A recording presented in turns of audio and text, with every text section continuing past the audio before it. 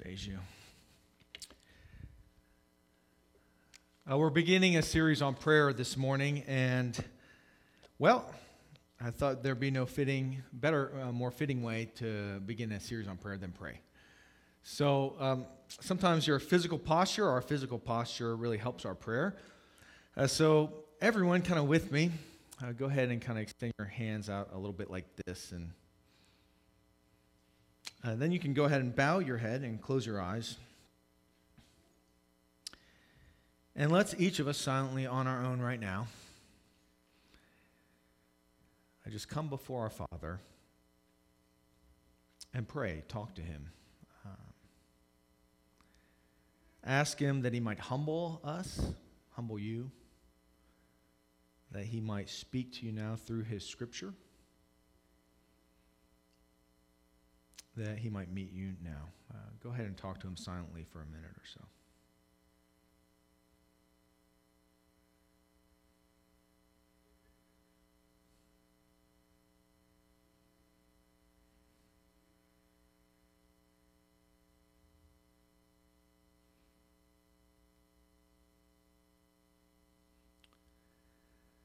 Father, you've invited us to worship you this morning, to see who you are and give you praise for who you are. And in knowing who you are, that we'd be transformed. That we'd be changed by the work you've done for us in Christ, that you have sent your Son to die for us, to make us sons and daughters. We'd be transformed in the way that we think, the way that we live by the work of your Spirit in our minds and our hearts and our lives. And so God, this morning we just pray right now that you speak to us through your word. We're here now to say we're listening, and we place ourselves under what you have to say to us in your scriptures, that we might be changed as we see you more clearly and worship you more fully. It's in Christ's name we pray. Amen. So our text begins in Matthew chapter 6, verse 5 with this little phrase, "And when you pray." Well, isn't that the problem? When you pray. What's the first thing you think about when, a prayer series is coming, or you read a line like that, when you pray? Well, if you're like me, the first thing you think is, I don't pray enough. I really should pray more, right? Like 1 Thessalonians says, pray continually. Yeah, right.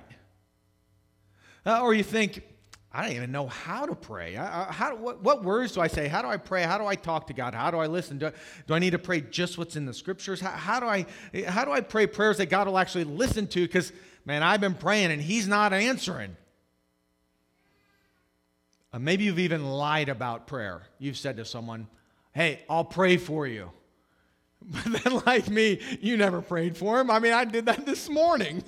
I said, I'll pray. I haven't prayed for him. I should stop right now and pray for him. Prayer, it often makes us feel really guilty, doesn't it? I don't pray enough. I don't know how to pray. And I'll pray for you, but I don't. I don't want you to feel guilty this morning about your prayer life.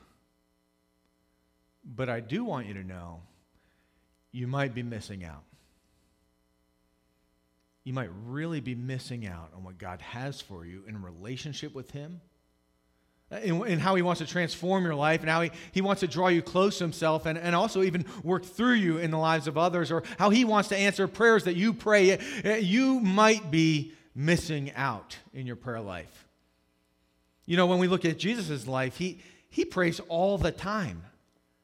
I mean, when He shows up on the scene and He begins His ministry, the first thing He does at the beginning of His ministry is He withdraws to a desolate place to pray. He gets alone to pray.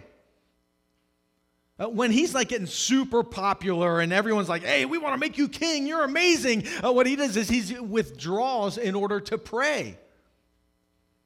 When an important, a hard decision comes His way, well, the first thing He does is pray. He's going to select the 12 who are going to follow Him. And He's like, He again withdraws to a desolate place to pray. When things get really hard in His life, particularly the end of His life, right before He goes to the cross, He goes to the Garden of Gethsemane. He prays all night long, talking to His Father in heaven. It's because of this that the 12 who are following him, they're with him all the time, so they're seeing him pray all the time.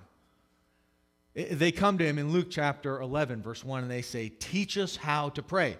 We got to figure this out. We want to have that kind of relationship with God. Would you teach us how to pray? We see what you have. We want what you have. And it's in that context, and it's the same context in Matthew chapter 6, where Jesus is going to teach his disciples how to pray.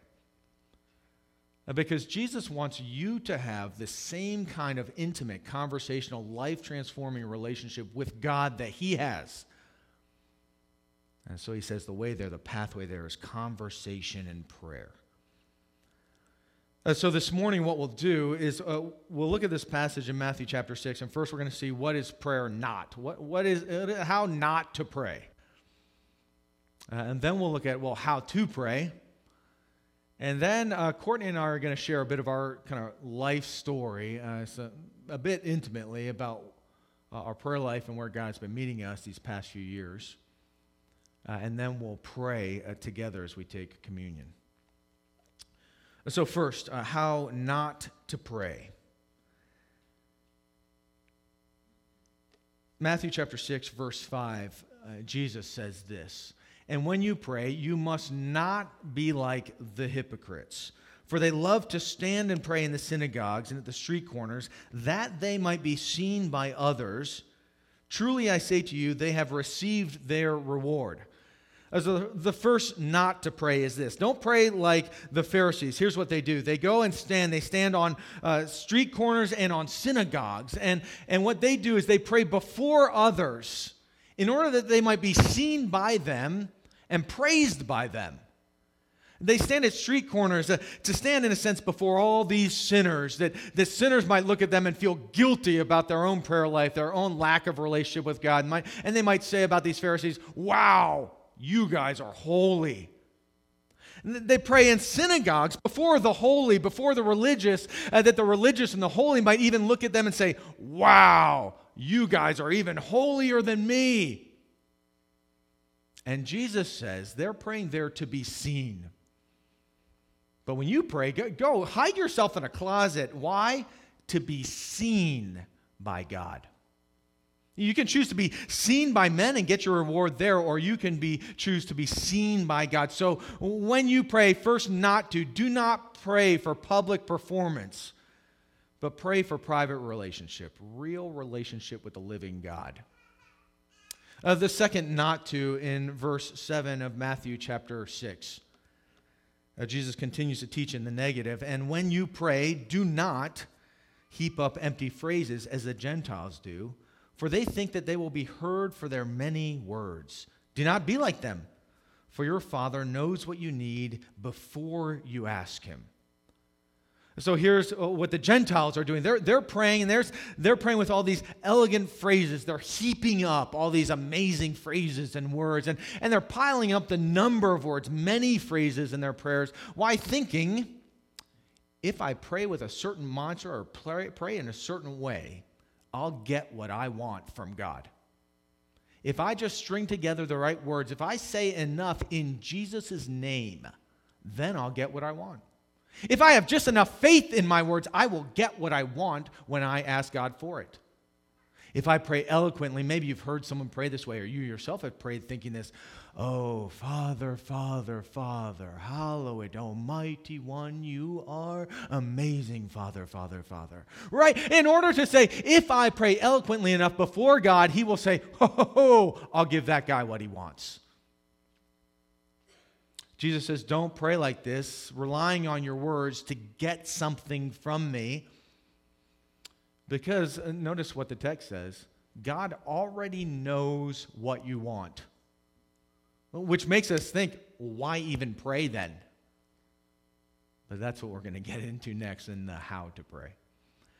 So in the middle of all this, I think what I would lift in some is I would say, do not pray in order to get something other than God. And see, in the first setting, the Pharisees are praying that they might get praise from men, something other than God. In the second setting, we're praying with a certain amount of words or mantras in a way to get something other than God. Do not pray in order to get something other than God. But instead, and Jesus will teach a little bit in the where of prayer and how to go about praying, right in the middle of this negative passage, he'll say this in Matthew chapter 6, verse 6. But when you pray, instead of these two groups, go into your room and shut the door and pray to your Father who is in secret, and your Father who sees you in secret will reward you. See what's happening in this prayer. The place of prayer is in contrast to the two negatives of how not to pray. Here you are going into a secret place. You're locking yourself in a room, talking just to God himself. No one's around, no one's listening. So you can pause in your intentionality and sit just before God. If God is not there listening, well, you're crazy, I'm crazy. We come before him and talk honestly with him about who he is and who we are and the things on our mind and our heart and our lives, and no one's there but you and him. I see the where of prayer gives us this hint, which Jesus is going to now expound on as he talks about how to pray. The hint is this: don't pray to get something other than God. Go into the room, lock the door. It's just you and God there. He is who you want and who you need and who you'll meet in prayer, the conversation between me and my Father. So if God knows already, if God sees already, what's all this prayer about and why pray? Remember, it's to get something, not to get something, but to get God himself. It's not about getting something. It's about knowing someone. And Jesus will now expound on this idea and when he teaches us how to pray. He says in verse 9, pray then like this. Pray like this. Our Father, who art in heaven, hallowed be thy name. And now in the Lord's Prayer, what we have is a template for how to pray. It's not a mantra that we are to pray in one sense, but it's a template for which to pray, how to converse with our Father in heaven. And the first thing that Jesus says in teaching us how to pray is this: Our Father in heaven, hallowed be your name. Approach God. He is in heaven. And this is a moment where heaven touches earth, where the holy, the mighty, the sovereign, the king, the almighty one comes to meet with you and comes to meet with me. So we approach him, the hallowed one. Hallowed is this idea of separate, other, sacred ground, sacred God. So first, this is a recognition of who our God is, right? Hallowed. You are the heavenly one, the one in heaven who is hallowed. It's a recognition of his holiness, his might, his power, his lordship, his kingship. But at the same time, this phrase has imperatival force, which is to say command or request, which is to say, God, would you hallow your name? Would you make it holy? Would you make it separate? Would you make it mighty? Would you make it who you are in my life, in my home, in my neighborhood, in my county, in my country? Would you hallow, make holy your name in me? Would I revere you for who you are? Would my home revere you for who you are? Would my county, my country, would everyone revere you for who you are? You are the hallowed King. But you're not just the one in heaven who is hallowed. You are Father. You're not just the sovereign one, but you are good. You're a Father who protects us, who beckons us in, who's good and kind and desires relationship with us. And now I know that Father word, that phrase of how we're to relate to God, who is our Father, in prayer. It can carry some different emotions or thoughts for you and me. Right? In one sense, you might look at your father, your dad, and say, if my heavenly Father is anything like my earthly father, I don't want anything to do with him. He was absent, he was unengaged, or he was mean or abusive. I don't want anything to do with a heavenly Father if he was anything like my father. Or you might be saying, man, I had an awesome father, a really good father who cared for me. Let me tell you this morning, when we come to our heavenly Father, He's better than the best of fathers. And he's nothing. He's so unlike the worst of fathers. He is our good, good Father. He's sovereign and he's good, but I love this little phrase. He's our Father, too. He's our Father. Now, this is what it is to pray in Jesus' name. We come as sons and daughters before our Father. We couldn't have a relationship with God except by the work of Jesus Christ, his Son, who paid for our sin that we could come as holy ones before God. We could be embraced. We were once orphans, but now we've made sons or daughters because of who Jesus is and what he's done. Your family. I'm family. I can talk to the heavenly King who is my Father. He's our Father together. See, the first thing we realize as we approach our God is there is relational embrace in prayer. There's relational embrace in prayer. He wants to talk to us. He wants to be with us in the highs and the lows. When no one else understands you, he wants to talk with you and embrace you in prayer. He's your heavenly Father who is both infinite and intimate. Relational embrace, a desire from the Father to talk with his sons and daughters. Doesn't that just blow your mind? But you might be feeling, well, in that relational embrace, that's tough. That's hard. It is, right? Every relationship is hard work, isn't it? And every relationship has ups and downs. I like to kind of categorize relationship with God, something like this graph. Relationship with God, up and down over time, right?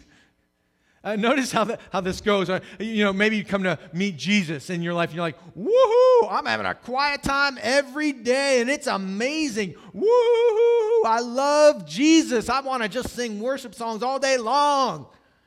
And then something hard hits or the relationship goes on. And you're like, oh, man, this isn't what I thought I signed. I thought he was going to make my life awesome. This is terrible. And then notice the graph kind of goes backwards in time. And it's like, oh, my gosh, it's just disorienting. Like, relationship is tough in this spiral. I don't know what time that was for you, but maybe you felt super guilty or depressed or dark, or you kept praying and you never heard anything from him. You felt completely alone, and you just felt a spiral, death spiral of sorts. You felt, God, I'm just going back in time. And then you kind of, it's often out of the hardest of times that we see our relationship with God just take off as we cling to him, and he shows his faithfulness, his goodness. But then notice there's also times just straight up flatlining.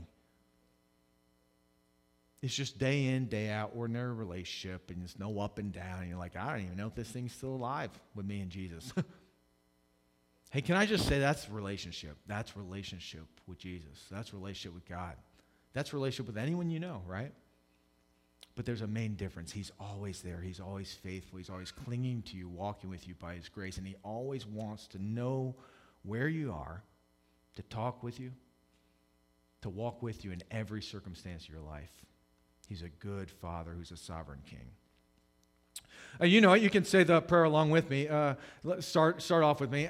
Our Father who art in heaven, hallowed be thy name.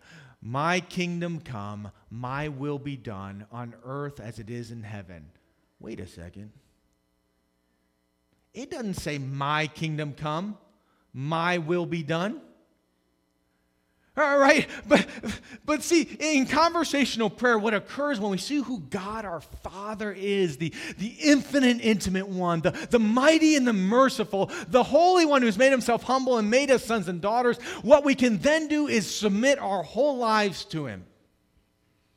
And we can say, if you are this God, if this is who you are, I trust you, I love you. When I'm praying for this thing I so desperately want in my life, when I'm praying for this promotion or this child or this illness to be cured or any of these things, what I know and can trust is I want your will to be done in my life, in my family, in my neighborhood, in my county, in my country. Conversation turns into transformation when we're talking with our Father. When we are embraced by him, we realize it's not just relational embrace, but there's relational submission to him. I trust you. And not only do I trust you to do as you please, but I want you to do what your will is in my life. I want you to bring your kingdom into who I am, to reshape the way I think, to reshape the way I live. I want you to bring your kingdom into my home, into my neighborhood, into my county, and my country. I want you to bring a bit of heaven to earth right now, is what we ask of him. See, prayer is first and foremost relational embrace and relational submission. He does not need our information. Didn't we catch that in the beginning of this prayer? He wants our conversation. He doesn't need us to come and just list the things in our life as information and stay at that first level of confirmation, just a conversation, facts only, right? He wants us to get into opinions of conversation of, God, I really hated it when you did this, or I really long for you to do that. And then he wants us to get into our feelings, from facts to opinions to feelings, to go deeper of what we're longing for, what we're so scared of, our anxieties, our hopes.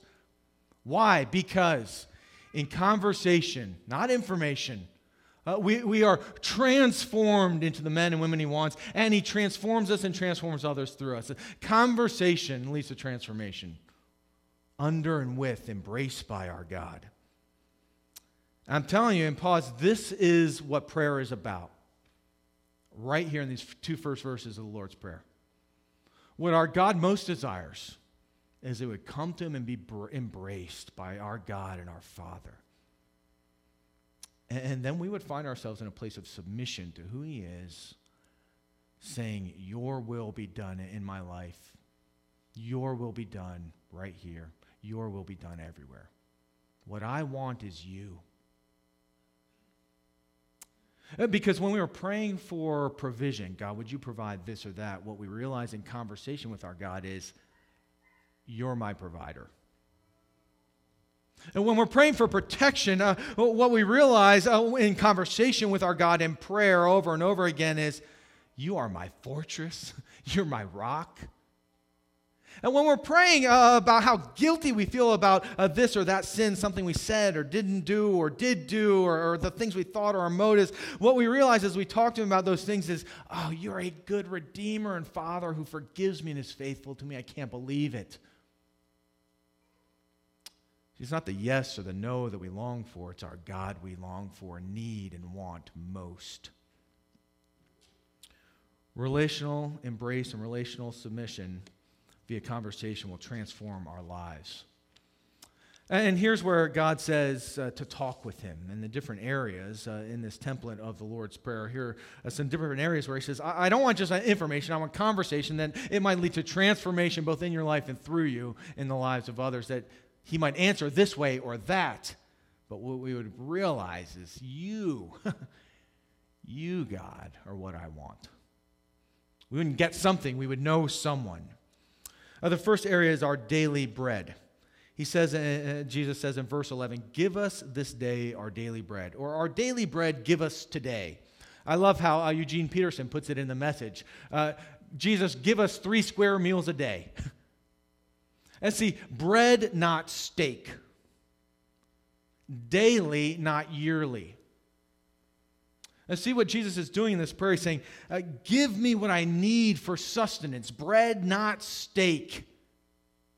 And give it to me today, and today only. I trust you for your provision, not yearly. I don't need a whole year's provision. What I need is you, Father. To be the provider you are, to show yourself to be the one who is ample and sustaining.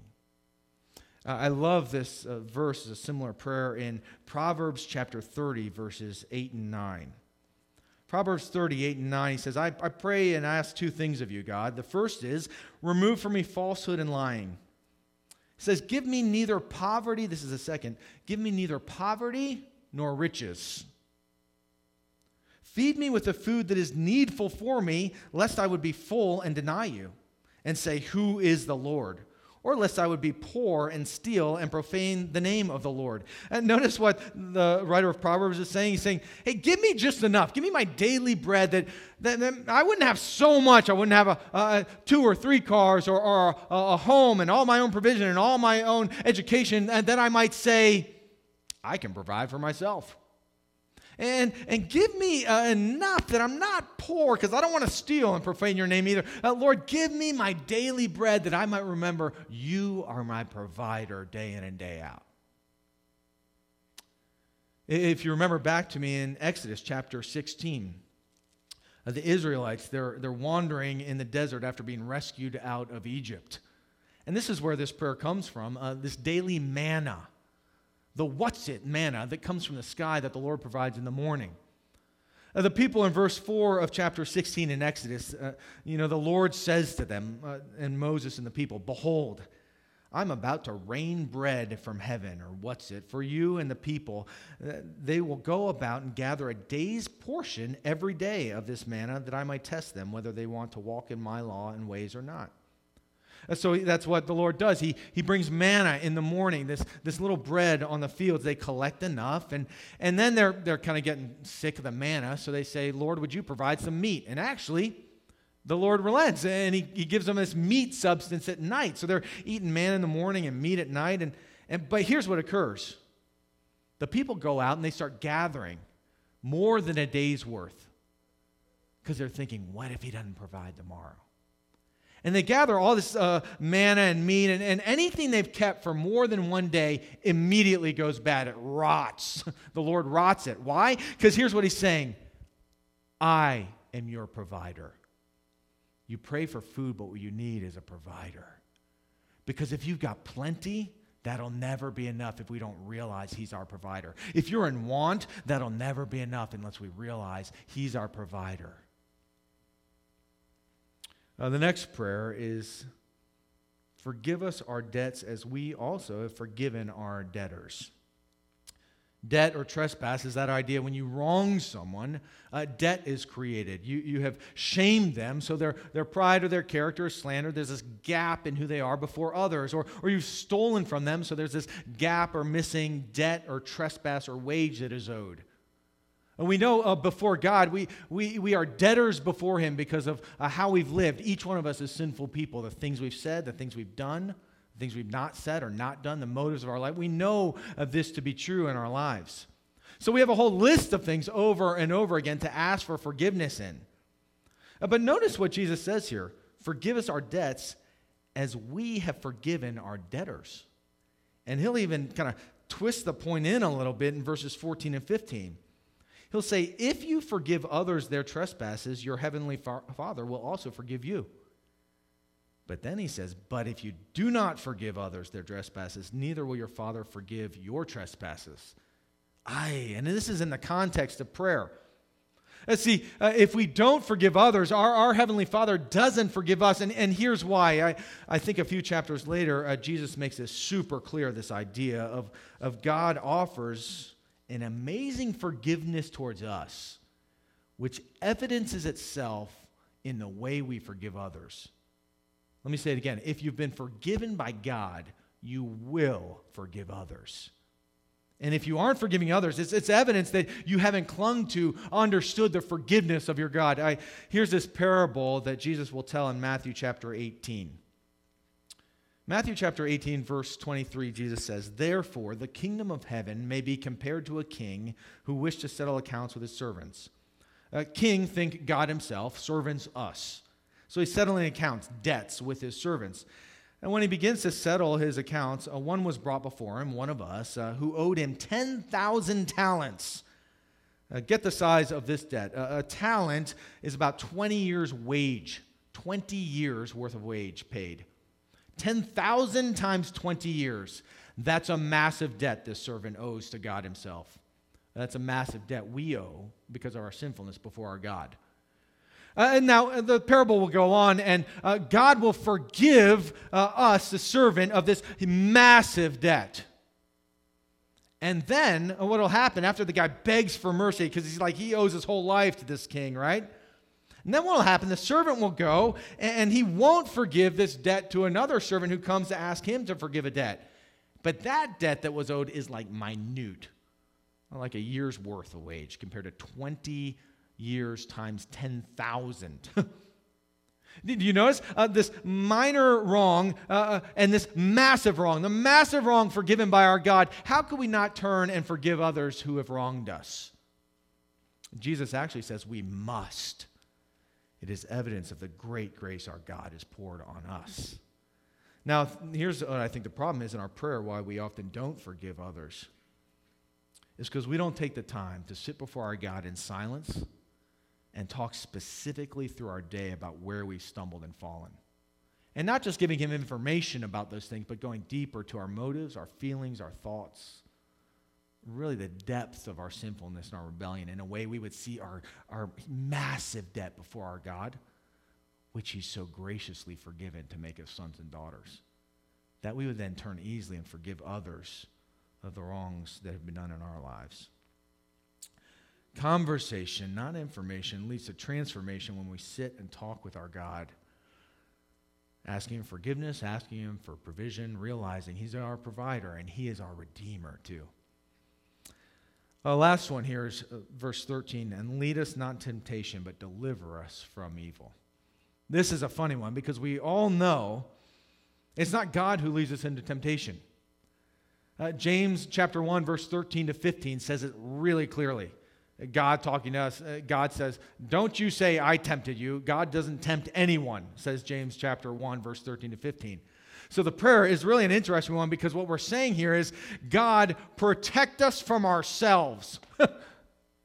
We want to wander from you. We want to wander from relationship with you. We know we put ourselves in situations that's going to lead to temptation. Then we're going to fall in sin. That's going to send guilt and desperation in our lives, and we will destroy ourselves. We'll destroy our families. We'll destroy everyone if you let us. God, please keep us from ourselves. Protect me from myself. Certainly then also protect me from Satan, protect me from my neighbor, protect me from this illness, protect me from the broken world. We can extend out his protection into all things. Why? Because when we talk to him about these things deeply and repetitiously, here's what we realize. You are my fortress. You're my rock. You're my protector. See, what we most need and what we most want, it's not even an answer to our prayer. It is God himself. It is God himself. I want to open up our lives a little bit here, and Court's going to come up and share. We can clap Courtney out. She's going to... because over the past years of our life, Jesus has been drawing us close in different areas of our life in prayer, but particularly this one. With our family. So here's our family, and Court's going to tell you a little bit about one of our special daughters. Good morning, church. I'm going to try to hold it together this service a little better than last service. We'll see how it goes. Matt asked if I would come and share a little bit of our journey, and especially our prayer life specifically. So what I'm going to share, I hope to share vulnerably and transparently. But I also just want to invite and ask you guys to treat this like a safe space, that you guys are family. And I'm going to talk to you a little bit about our first daughter. She's 15 years old. She's in that picture. Her name is Eden. And so before I begin, I really just want to thank you guys for loving her and accepting her.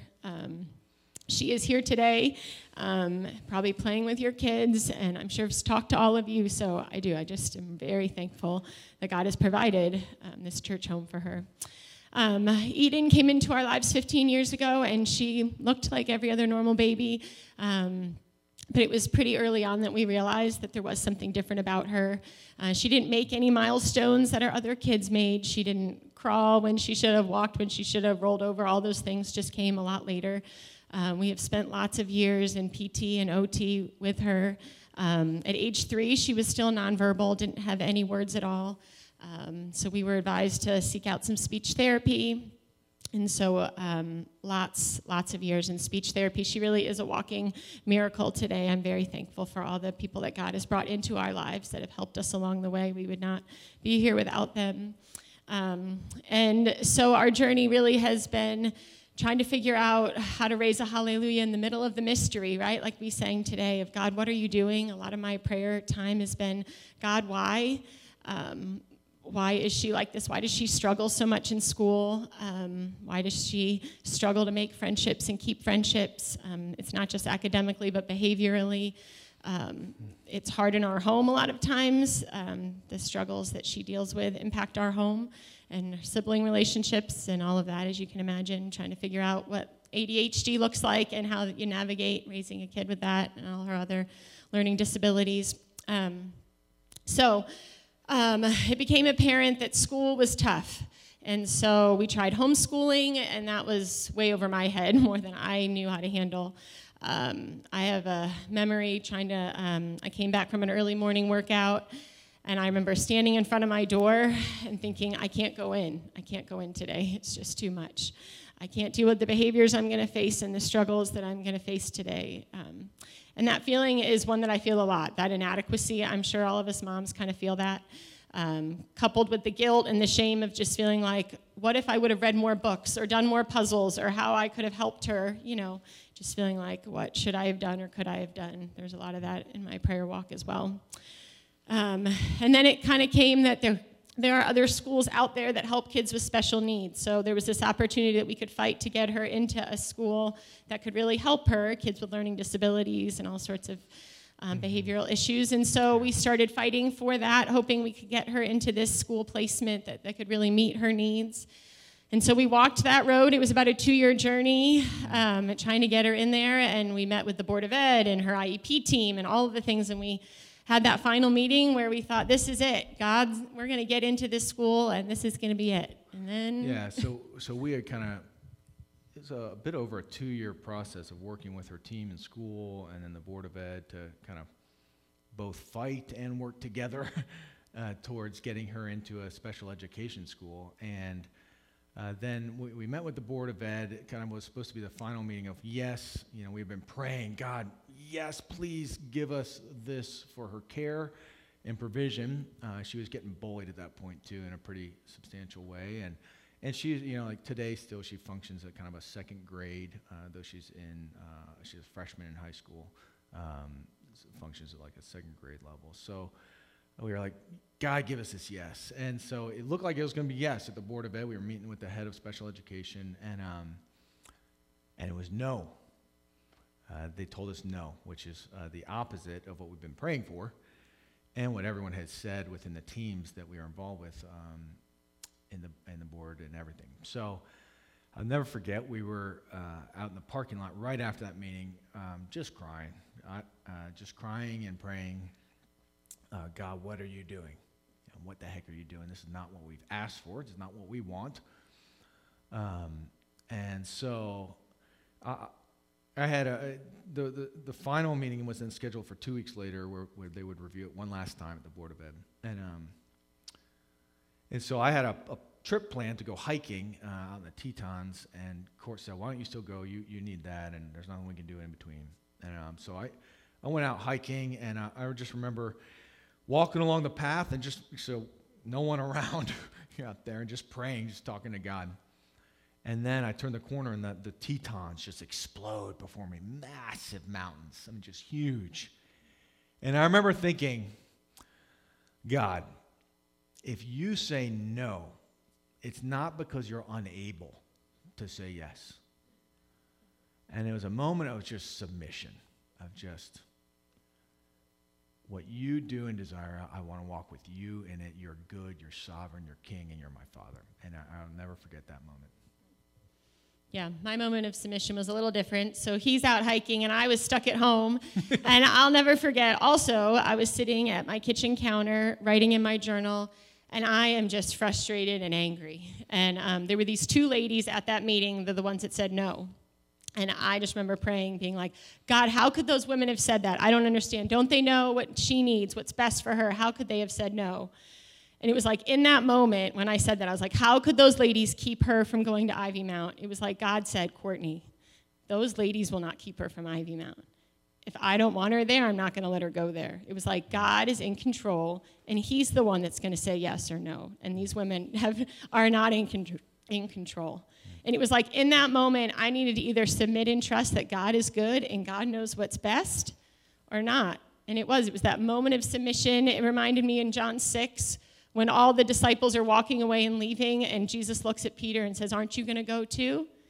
And he says, I have believed and come to know that you are the Holy One of God. And it is true. I can look back over my life. God has never let us down, that I can trust him no matter what. So whether he says yes or he says no, I need to be able to trust him in that. And so it was that moment of submission for me as well. So. And it was kind of amazing. So over 2 weeks, living in that no, we did continue to pray, and God then truthfully, miraculously 2 weeks later said yes. I mean, open it up. The whole thing turned the complete opposite way. It was really a shocking moment. And he gave us a yes. And then the beginning of the school year, a month later, the short bus showed up to pick Eden up for school and take her to school. And here's what we've realized. I wrote a couple things down. I need God, not yes.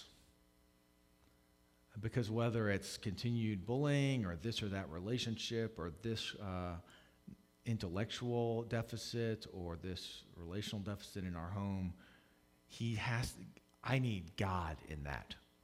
I don't need a yes or a no to this or that request. I need God.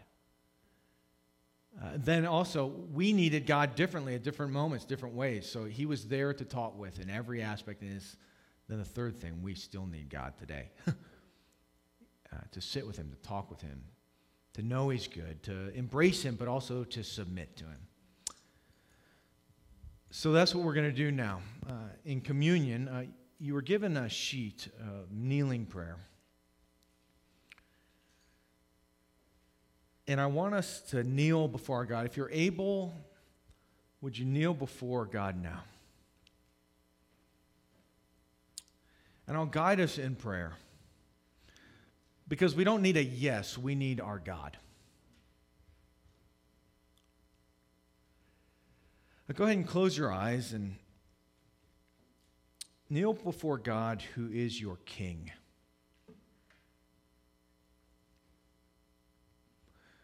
Would you spend some minutes just silently praising him for who he is? Declare his goodness, his sovereignty, his holiness, his might, his power. Talk to him about who he is and praise him.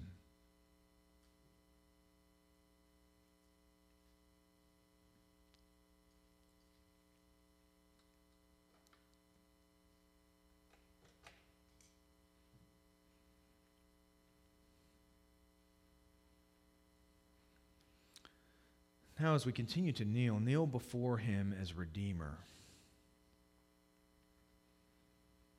Confess the sins of your life, the shortcomings, the lack of trust, the guilt, the anger, the frustration. Just talk to him honestly. Be embraced by him as your Redeemer, your loving Father who's paid for you with the price of his Son. He knows you fully and he embraces you. Be embraced by your Redeemer now as you talk to him honestly.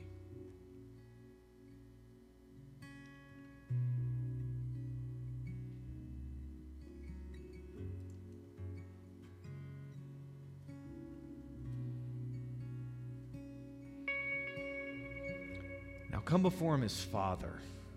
He's your Father. He loves you. He enjoys you. With open arms, he welcomes you in. Thank him for who he is and what he's done. And ask him. Ask him for the things of your heart, your mind, the things you long for. Talk to him openly and freely. He's your Father who loves you.